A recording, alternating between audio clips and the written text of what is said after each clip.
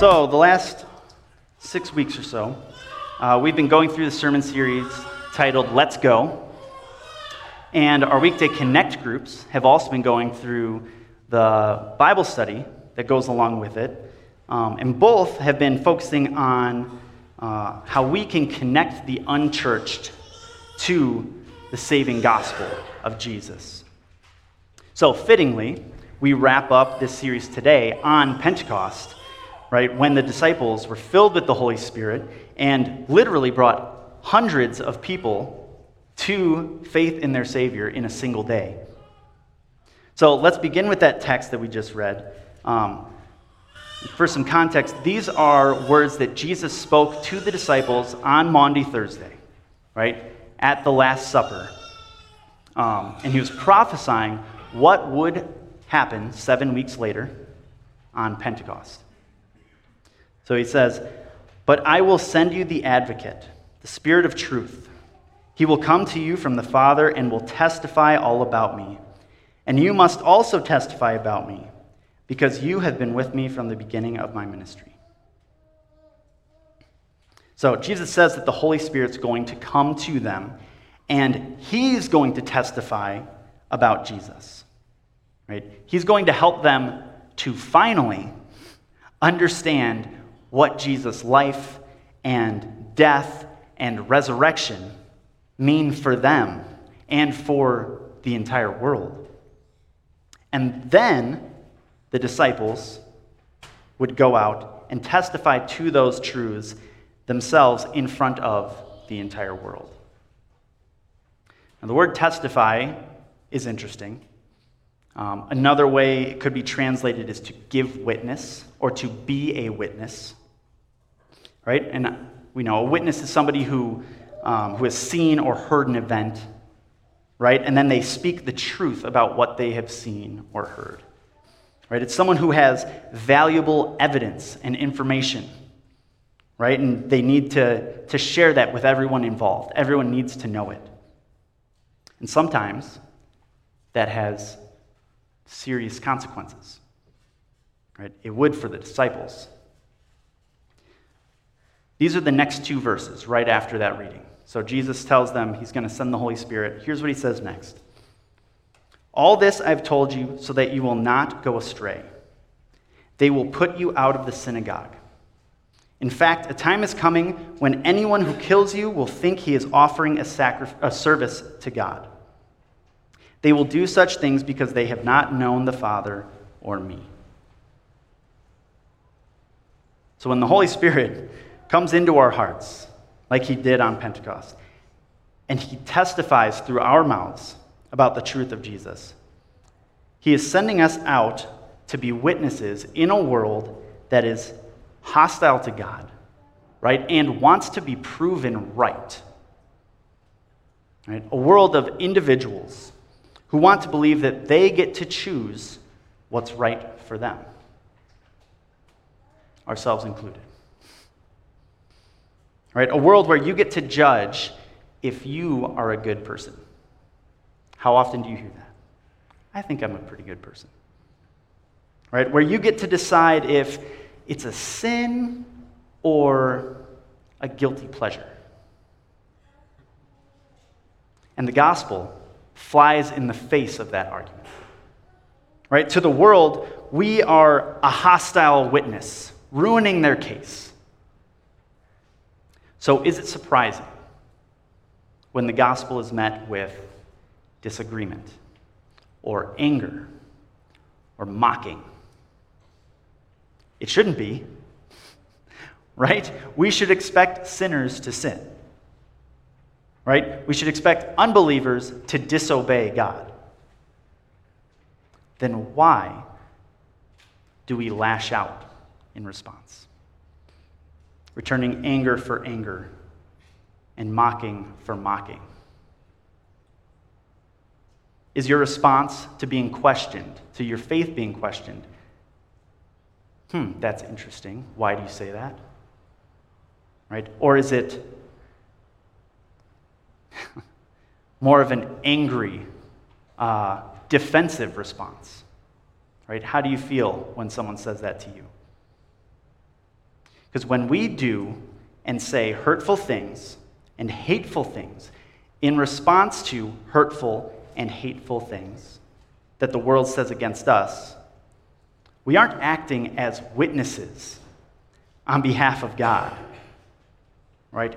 We become hostile witnesses against the God who's called us to testify,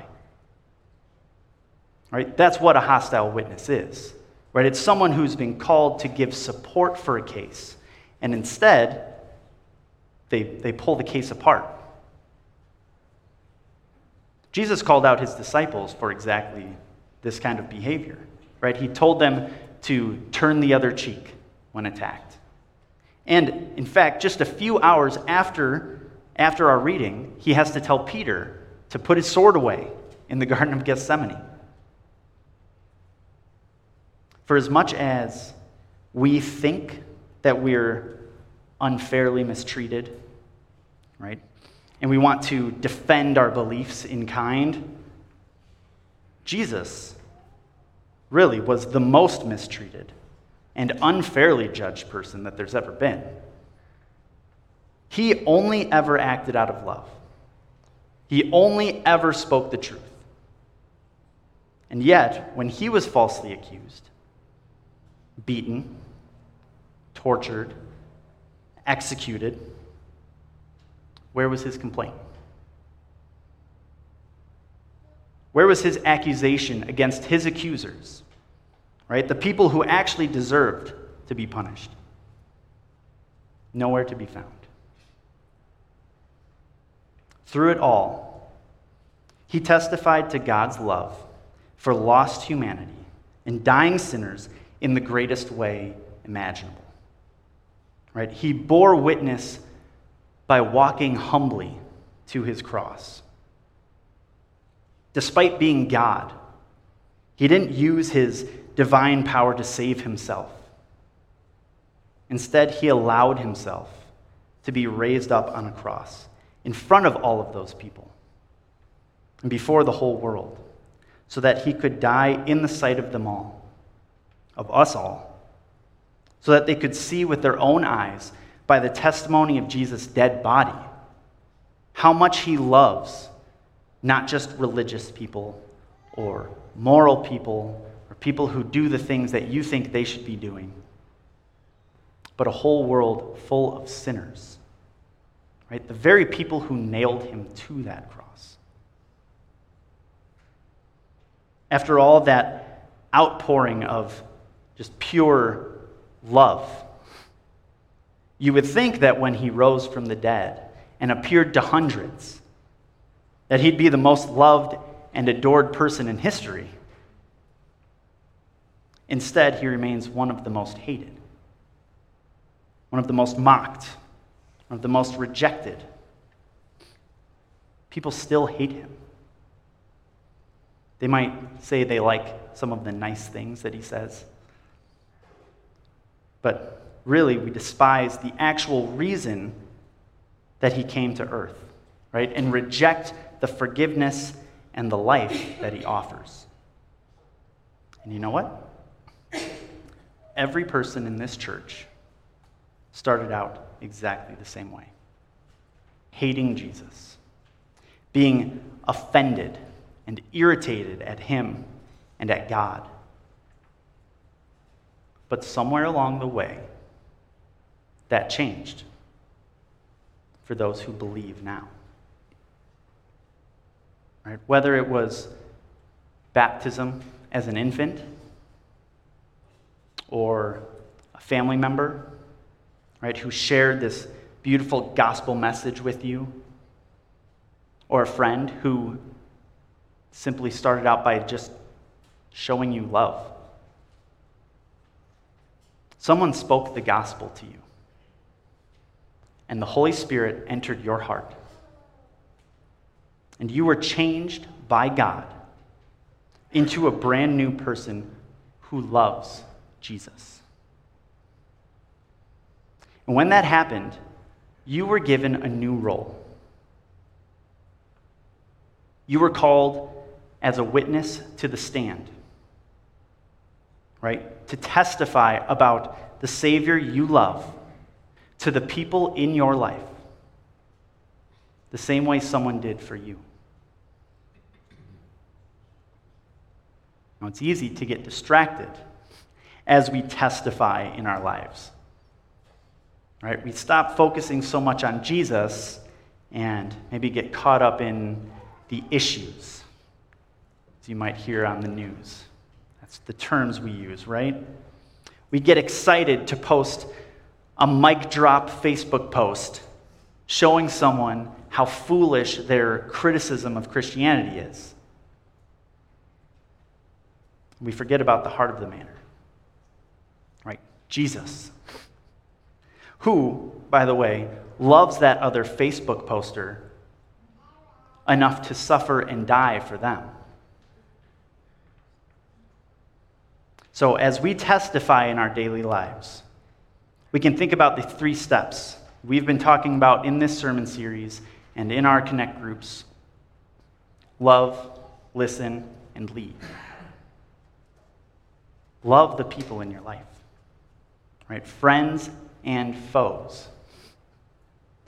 Every unbeliever, every person who fights against belief in their Savior is a soul in need of forgiveness, right? A soul that Jesus deemed worthy of his blood.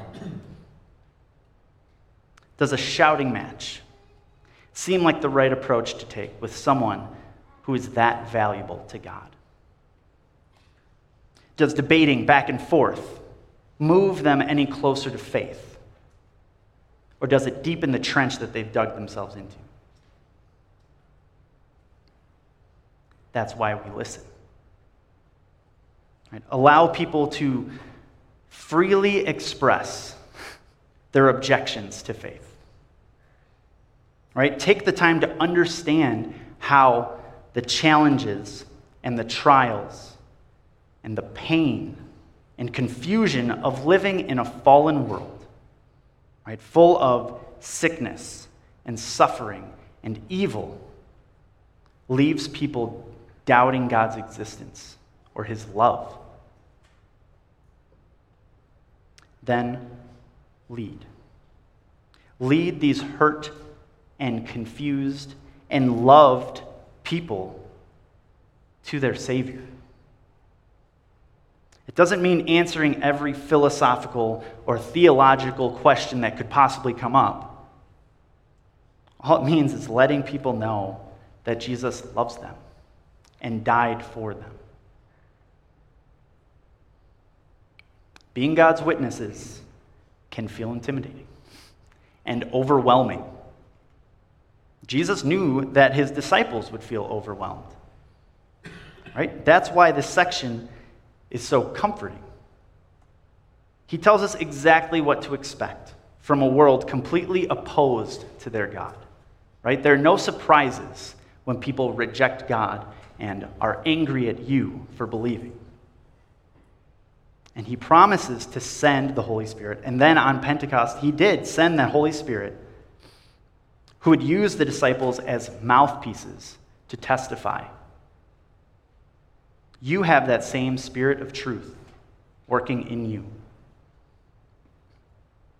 when you love and listen to the lost people in your life. And he speaks through you when you lead them to Christ.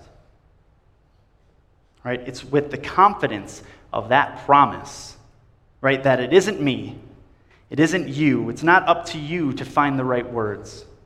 It's the Spirit working in us and through us as we go out from here this morning into our summer, right, into your camps, into work, that we can all, as a church together, as a fellowship of believers, we can say, let's go.